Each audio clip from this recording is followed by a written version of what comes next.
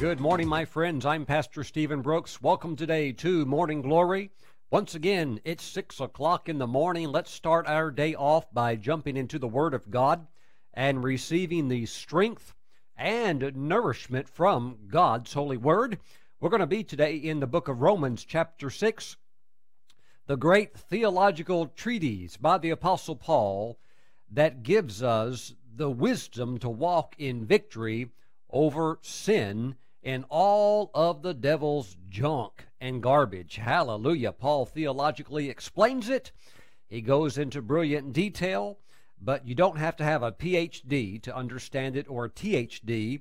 All you need to be able to do is have an open heart and receive the truth of God's Word that sin no longer has dominion over you. Now, we will be in Romans chapter 6, and let's pray. Heavenly Father, we thank you for your Word, that it is anointed.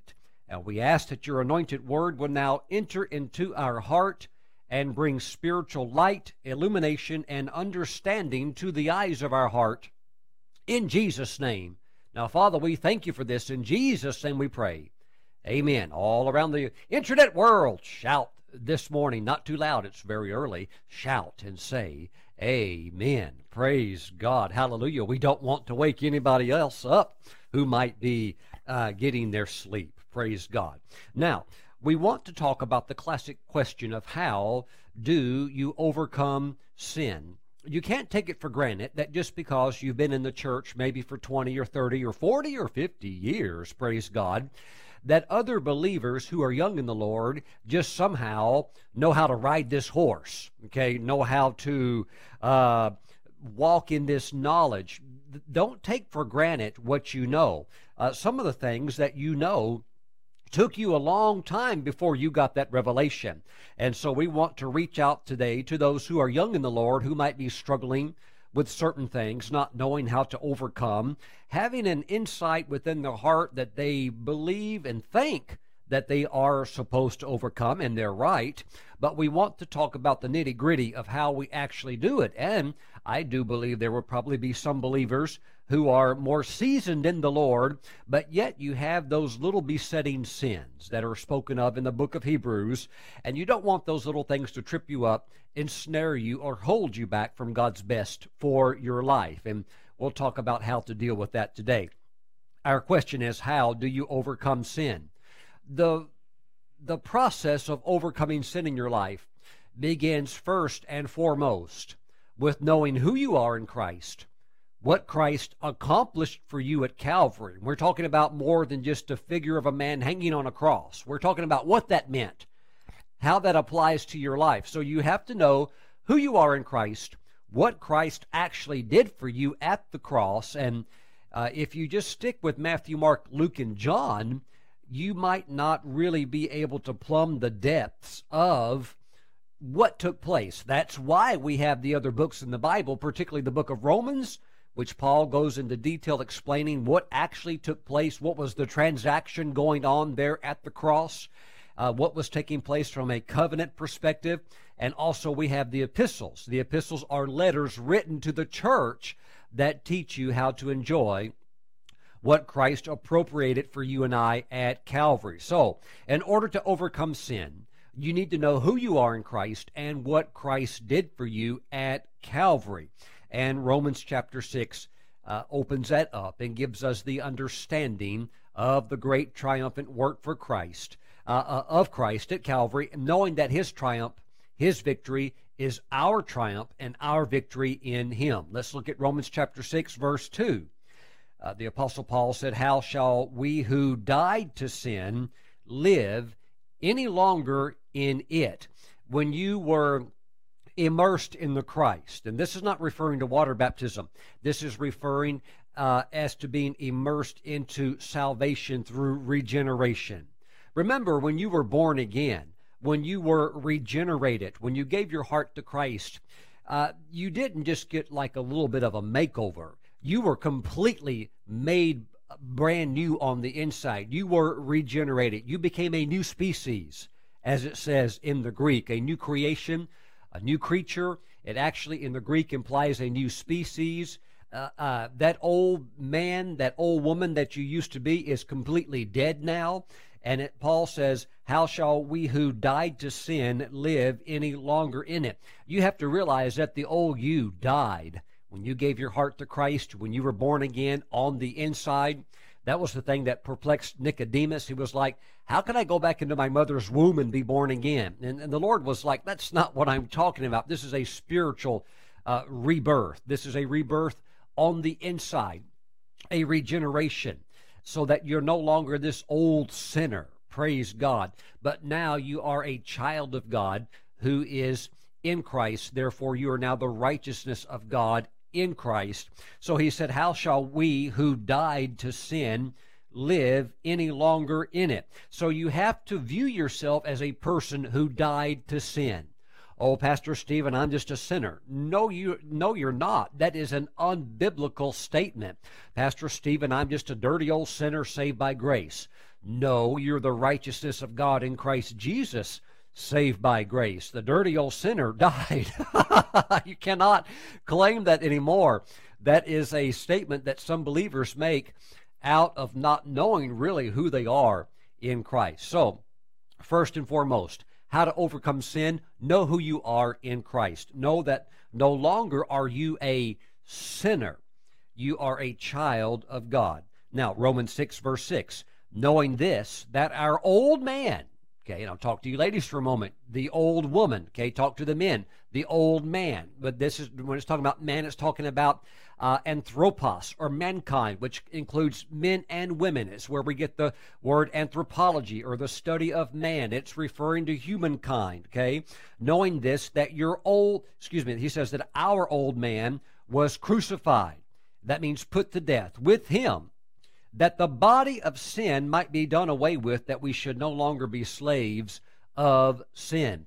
When you became born again, when you were regenerated, when you gave your heart to Christ, it says that the body of sin was done away with. Okay, so that body of sin, that old man, that old nature, which used to want to do all kinds of crazy things, it's actually been done away with. I know that some of you think that it's still there and it's giving you a hard time. I'm not arguing that it might be giving you a hard time, but what I'm saying is that it's actually dead and done away with. And I want to explain in a moment why some of you are still having this great struggle. But first and foremost, you must take up your position.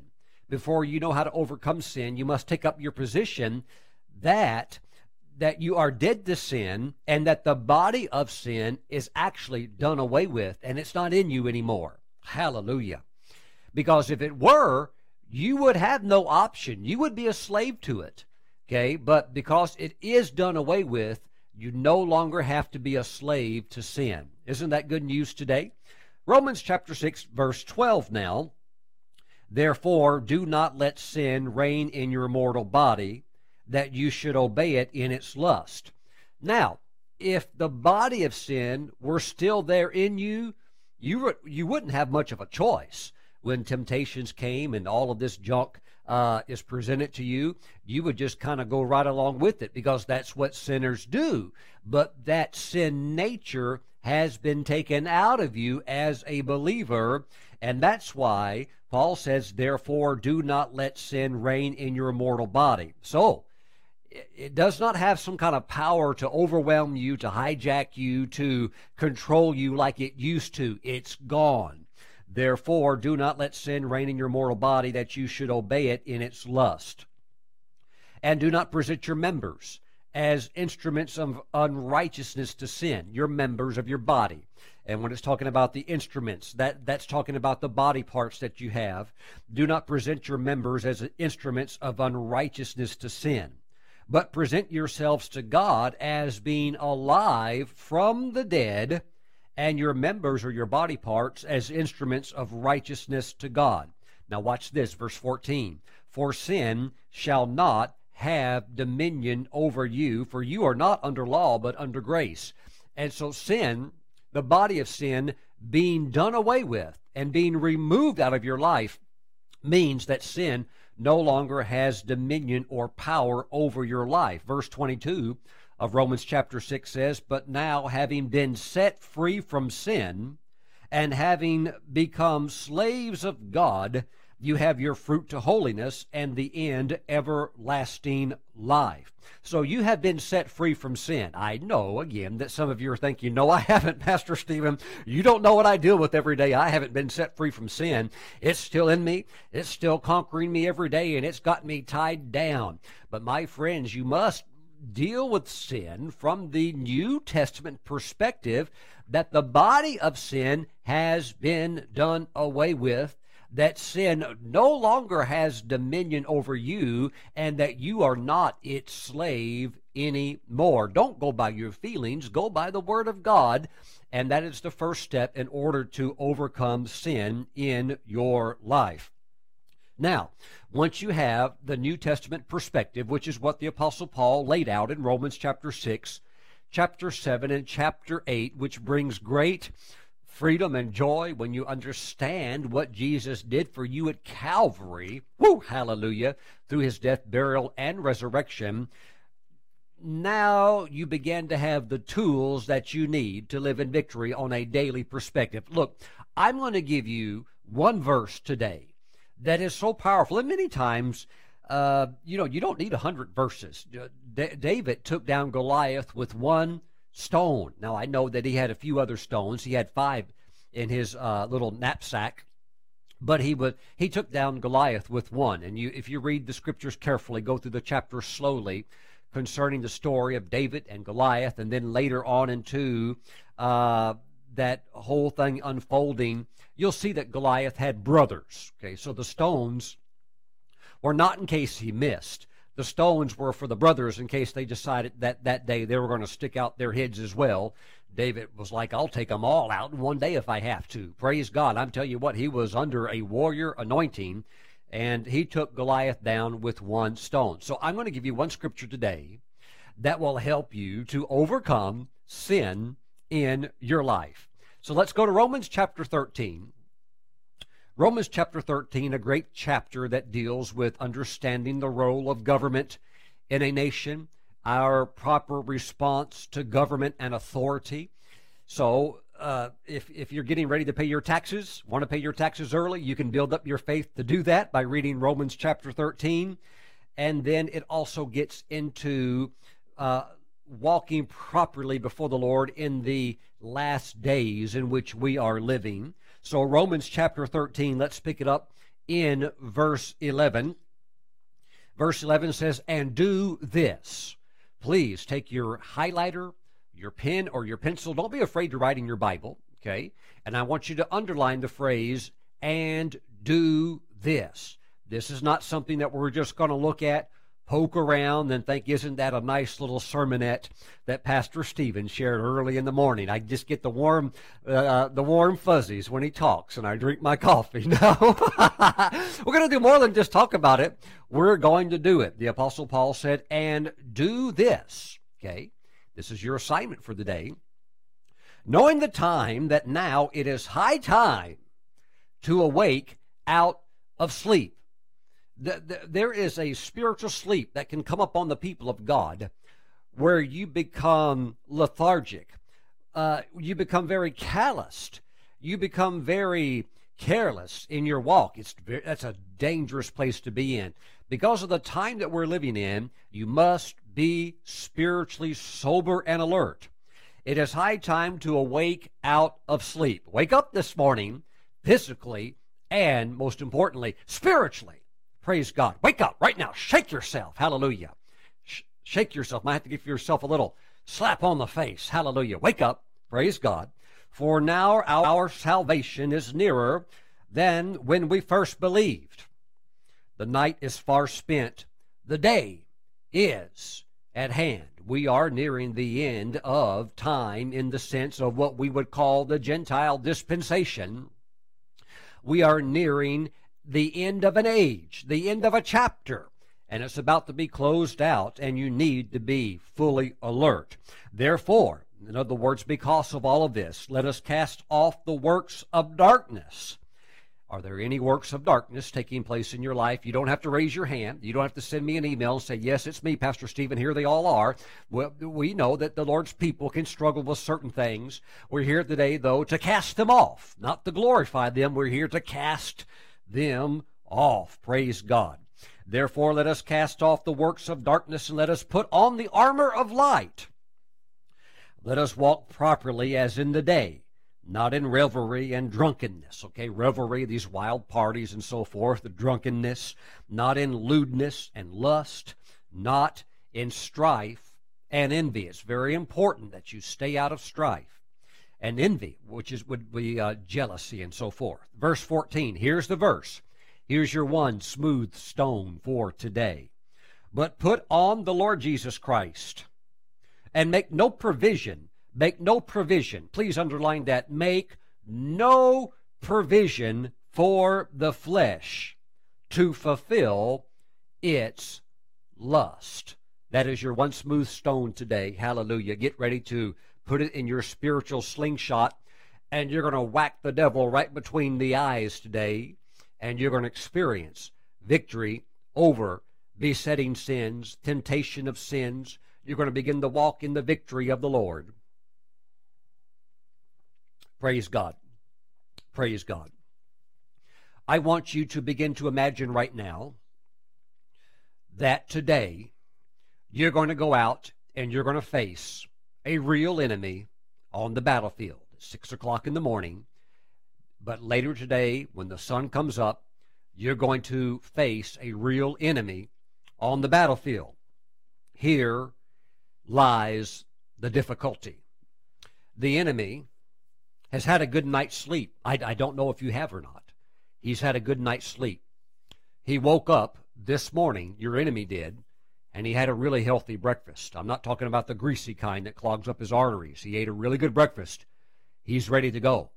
Not only has he had a good night's sleep, a really good power breakfast, but he has also had a personal escort that has led him to the most strategic place on the battlefield, and so he already has the advantage of taking the high ground on that battlefield. There was a hill. He's already been taken there. He's already set up his troops there, and he has a advantage already. And so you might think, well, Pastor Stephen, this is not sounding too good. What am I supposed to do? Well, this is a spiritual example. This is a theoretical illustration. The problem with this, of the enemy having all of this provision, unfortunately, is that many times we ourselves can be the ones who actually provide the enemy all these advantages. You might think, well, now hold on, Pastor Stephen, somebody that did that actually supplied their enemy with provision, that would be really weird. I mean, if we keep doing that, we're never going to win. Exactly. And that's what we want to talk about today. Glory to God.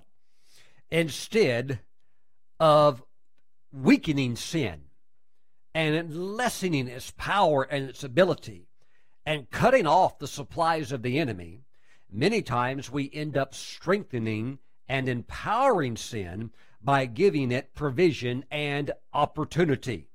Very carefully. Look at verse 14 one more time. But put on the Lord Jesus Christ and make no provision, no opportunity for the flesh. Now remember, that's the enemy. The enemy, the devil, he's a flesh devil. Please understand what I mean when I say that. The devil is not flesh. He is a spirit being. He is an outlaw, rebel spirit. But the way the devil works is by trying to tempt you in the flesh. That's why I say he's a flesh devil. He's targeting your flesh. That is the pull that he has. That is the tools that he has to work with. But the Apostle Paul said, make no provision, no opportunity for the flesh to fulfill its lust. Make no provision. Do not feed or strengthen sin. We're talking about how to overcome sin. Do not feed it and do not strengthen it. Starve it out. Woo, hallelujah. Weaken it and force sin into an emaciated condition. Praise God. Treat sin in your life the same way you would as if you were going to go out and besiege a city. Let's go back in time this morning. Hallelujah. Glory to God. In ancient warfare, an invading army would surround a city, or they would surround a castle. And, you know, when I was studying this, I was meditating on the ancient fortress of Masada, which, of course, is in southern Israel. Masada is located on a remote mountain top. It would be what would be described as a fortress. And many years ago, it would actually have been the year of AD 73 when this took place. A small group of Jewish zealots, very zealous, of course, about 960 of them, resisted the mighty Roman army. Now, you have to understand that Rome just completely demolished Jerusalem in AD 70, and the temple was destroyed, and countless Jewish people were slaughtered.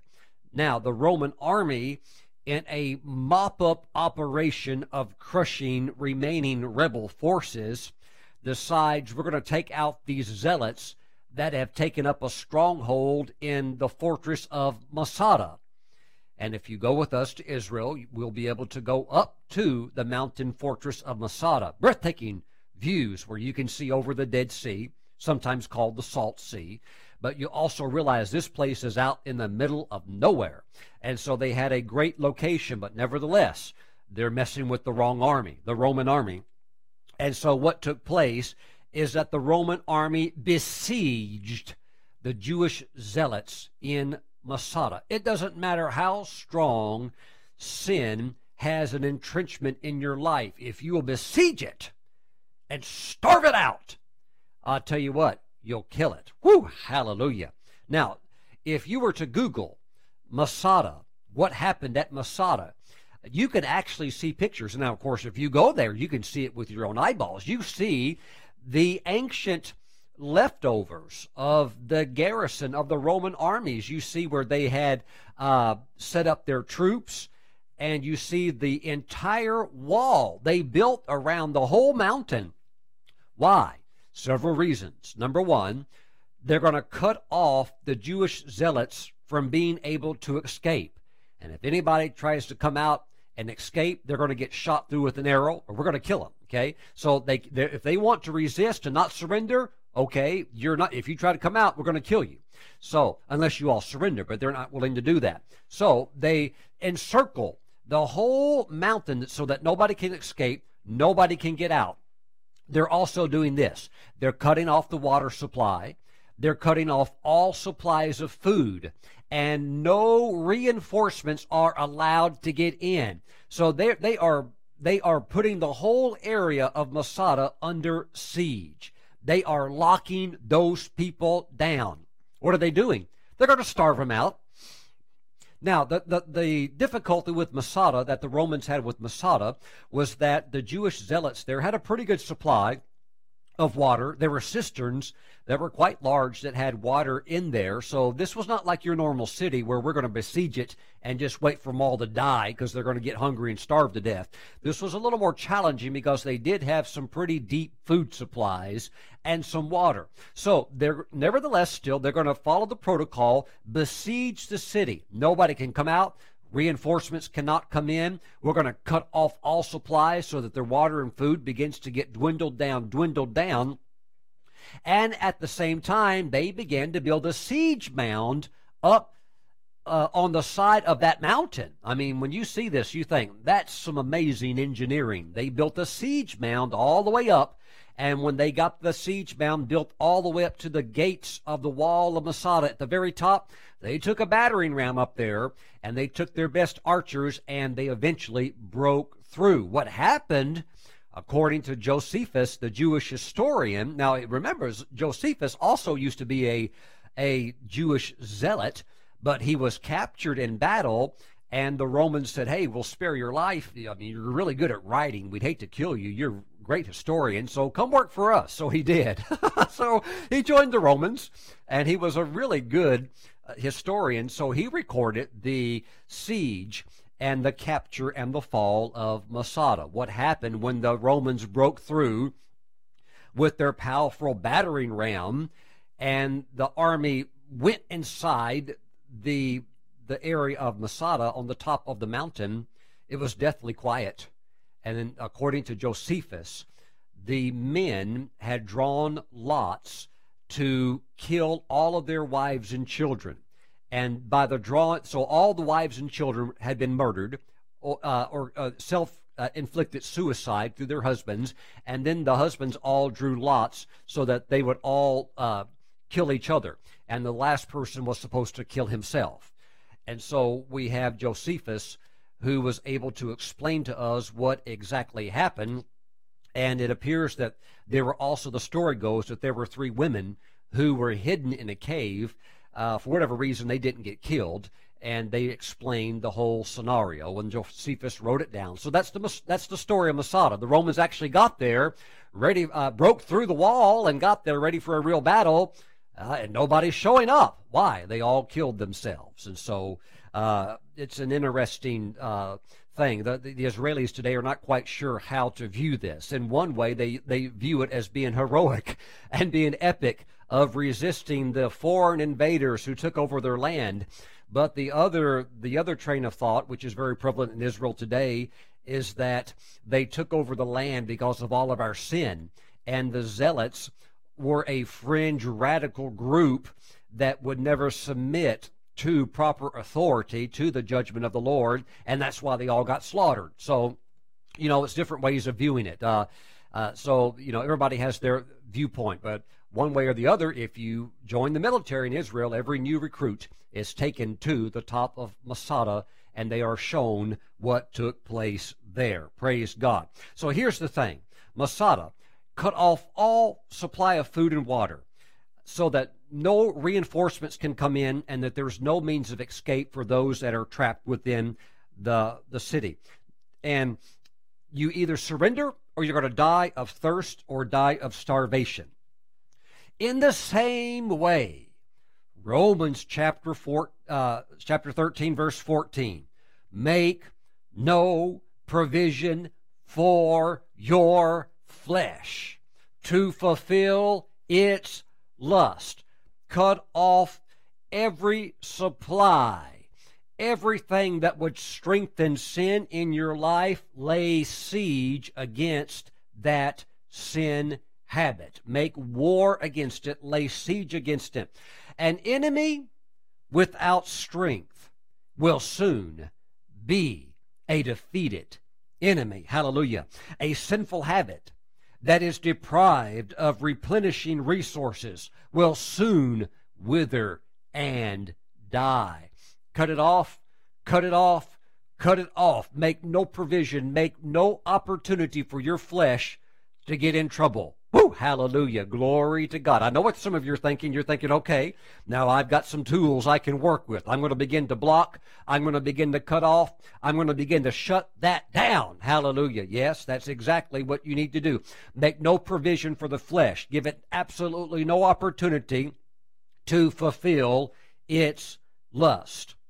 Starve your sins. Keep away any type of food or fuel that maintains their life. Now, when I'm talking about food for sin, I'm not talking about, hamburgers and French fries. I'm talking about stuff that would give opportunity in areas that you're weak in, but yet you're still allowing that stuff to be around you. Okay, cut that stuff off. Remove those things. Put a blockade up. Put a wall up against those things as much as you can, to put a barrier of protection in your life against those things. Hallelujah. Glory to God.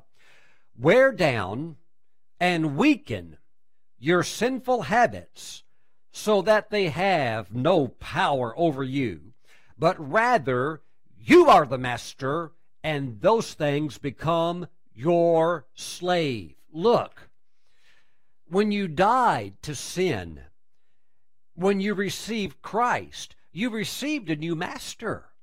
That's what the Apostle Paul said in Romans chapter 6. Sin is no longer your master. Sin can no longer boss you around, come into your life and tell you what you're going to do, or you just have to do this because I've controlled you for the last 10 years. You just have to do it. No, that stuff's over with. Hallelujah. Cut that out. Starve that thing out. Besiege that thing. Hallelujah. It'll get weak. Just like a person in a besieged city, running out of food, running out of water. You get tired. You can't fight no more. You're so tired you can't even lift your sword. Hallelujah. Glory to God. That's what you're doing against your sins. Glory to God. Now, this message is not about literal food, but let me say this. We are in the holiday season. We are going to step into Thanksgiving very, very soon. And then, of course, we cross over into the glorious time of Christmas, where there's sugar cookies and all these goodies and pies and cakes.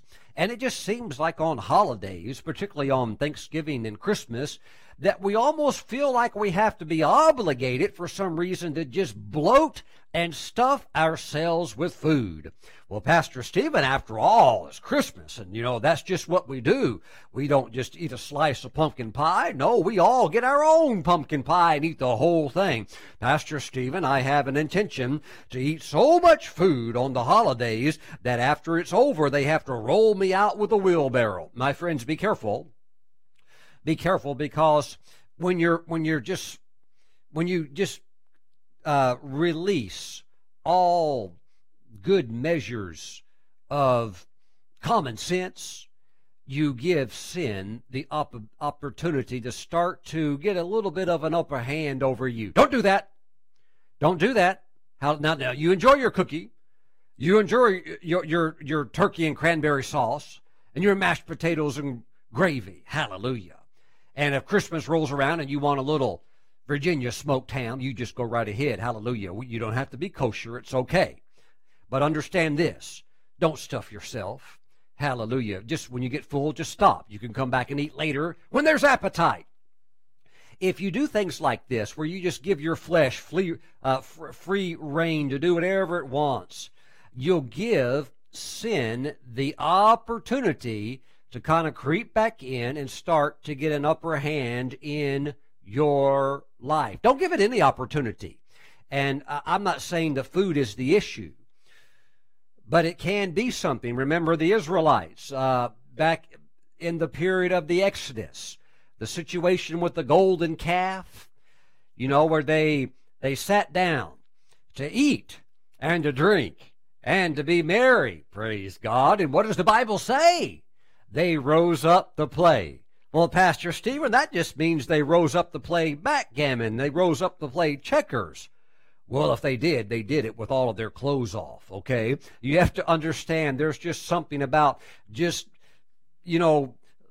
splurging on your flesh to the point you just saturate it with all kinds of stuff that just constantly just get you in the flesh. Watch out. Watch out. They sat down to eat and to drink and, just stuffing themselves with food and getting over into the alcohol and stuff like that. And then the next thing, they just had this feeling I just feel like standing up and going out and just having a wild party. And they took all their clothes off and then they said, let's just make a golden calf. We really need a God that we can touch and feel and identify with. And it just turned into a big mess. Don't ever give sin an opportunity to get an upper hand in your life. Can you say yes? You can still have your sugar cookie. Glory to God. You can still have your apple pie. Some of you get a little bit sad. Pastor Stephen, I have to fast on the holidays. No, I didn't say that. But you want to keep things in moderation. Hallelujah. Glory to God. Hallelujah. Starve your sins. Besiege your sins. Wear down the sinful habits. Weaken sinful habits so that they have no power over you. And that the reality that you're the master begins to come into clear focus and that the sins are the slave. Hallelujah. Look, as a spirit having a soul living in a body, Your body doesn't tell you what to do. You as a spirit, born again and recreated in the image of God, you tell your body what to do. And you say, body, we're not going to do that. It would just feel so good. Now, hold on, body. I'm in control here. You're not in control, and we're not going that direction. Hallelujah. Glory to God. And if your body has these struggles, then begin to put the siege effect against the enemy into place. Begin to implement it. Keep your body away from those things that would be difficult for it. Hallelujah. Help yourself out. Praise the Lord. Now, dealing with sin, overcoming sin, and the initial dealing with these problem areas is very similar to what happens through the various stages of a crucifixion. Praise God.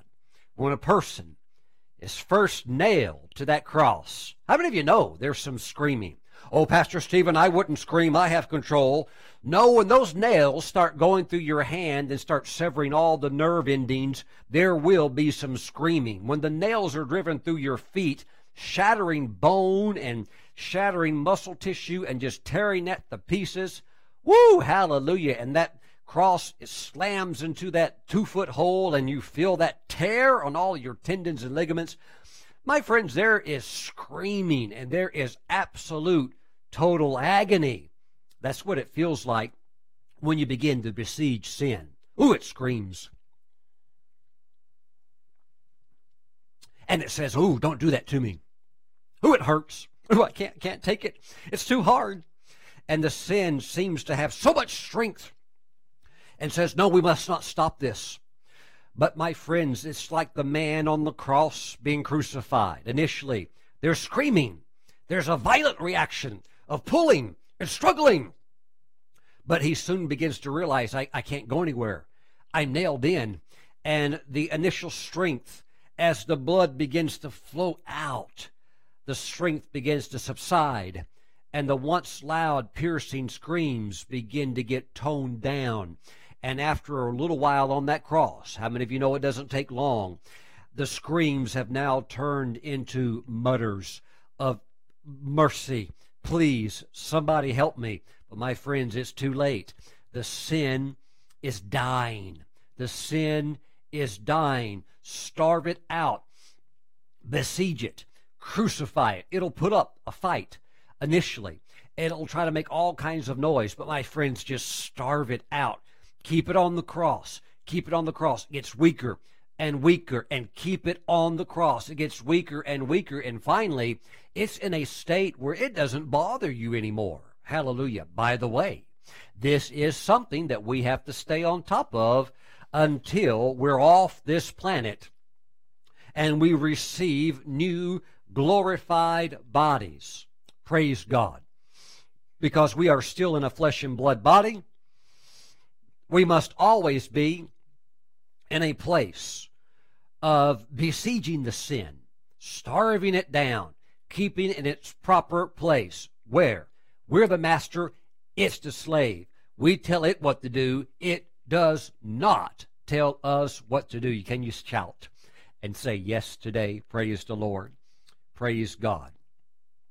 You know, there was a story just a couple of years ago of a man that he was a very wealthy man. He was a multimillionaire, so he had a lot of extra money, and he smoked 4 packs of cigarettes a day. And he had done that, if I'm correct, for about 25 years. How many of you know that's going to do some damage?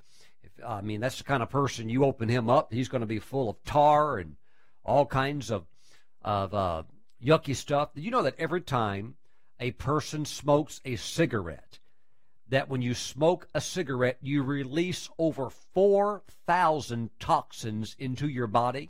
That's a fact. One puff on that cigarette and ingesting that, you have just ingested 4,000 what we would call ingredients that are toxic and deadly to your body. Okay, so this man, 4 packs a day for about 25 years.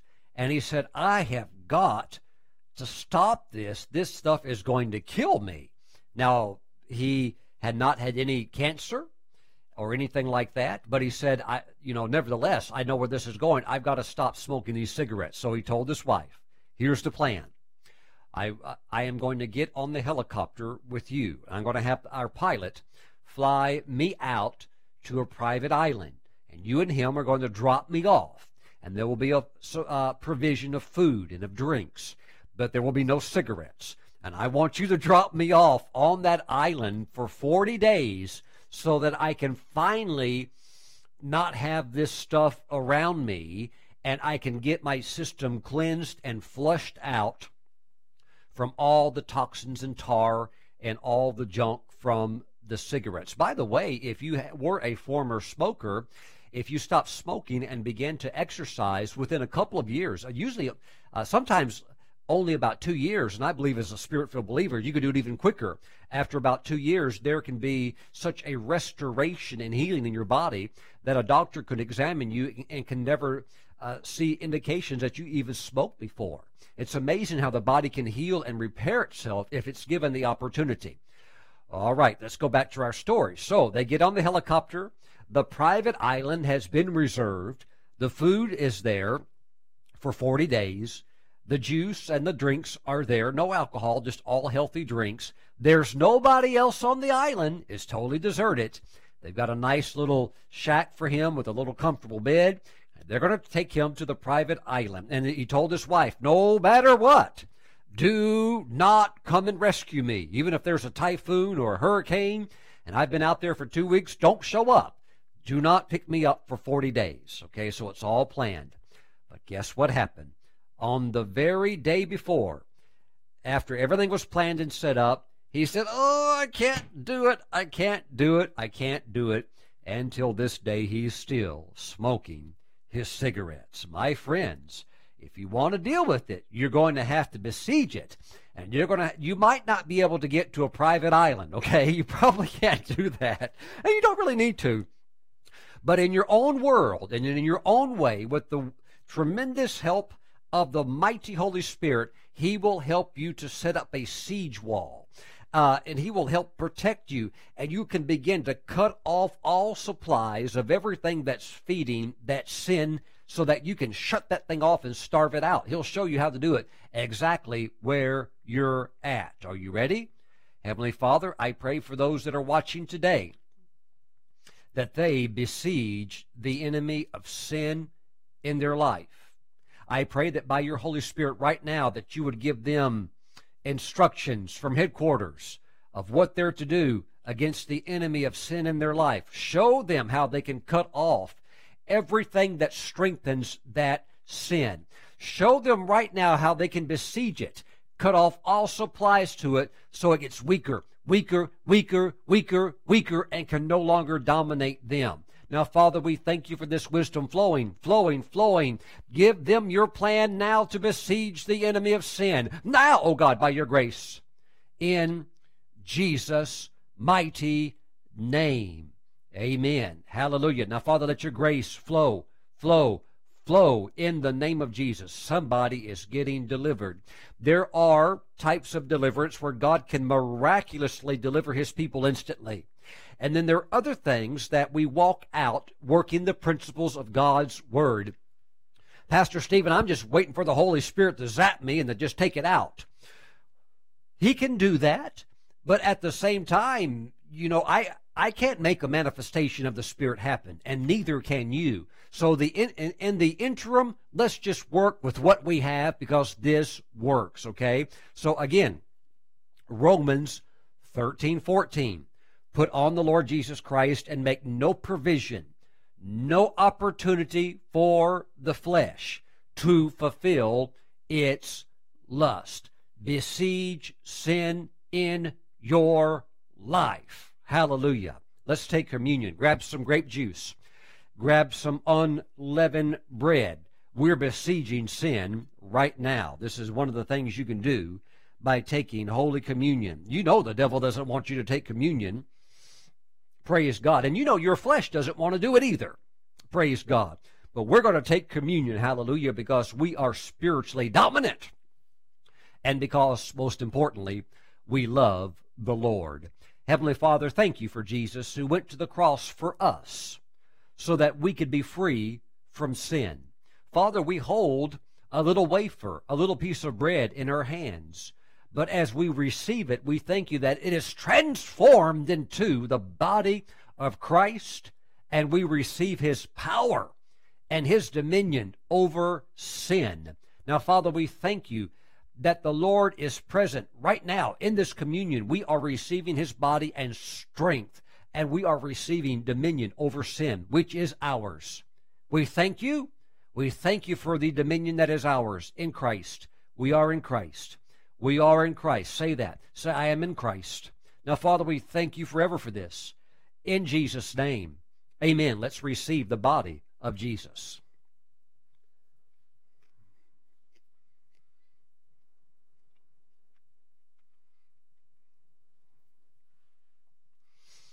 Father, we thank you for the blood of Jesus.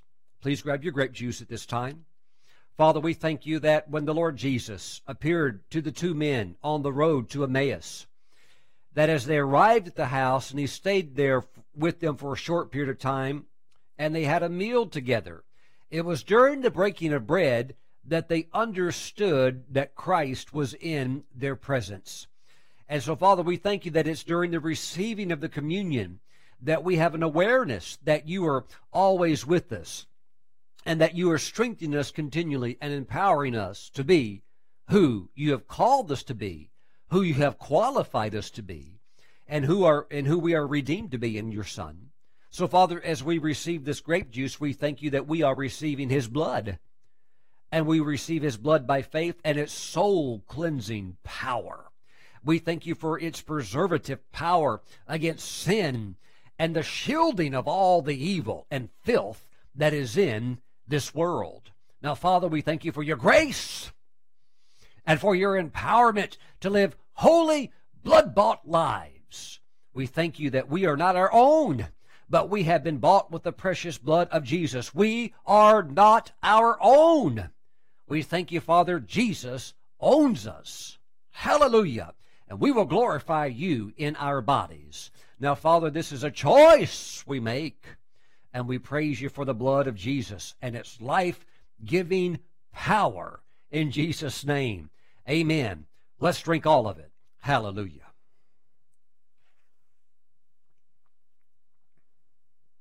Glory to God.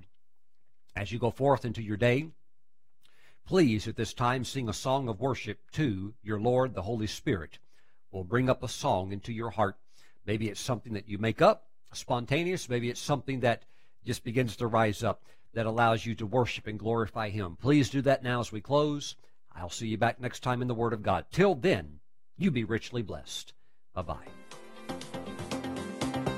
For more information about the ministry of Apostle Stephen Brooks, visit our website at stephenbrooks.org.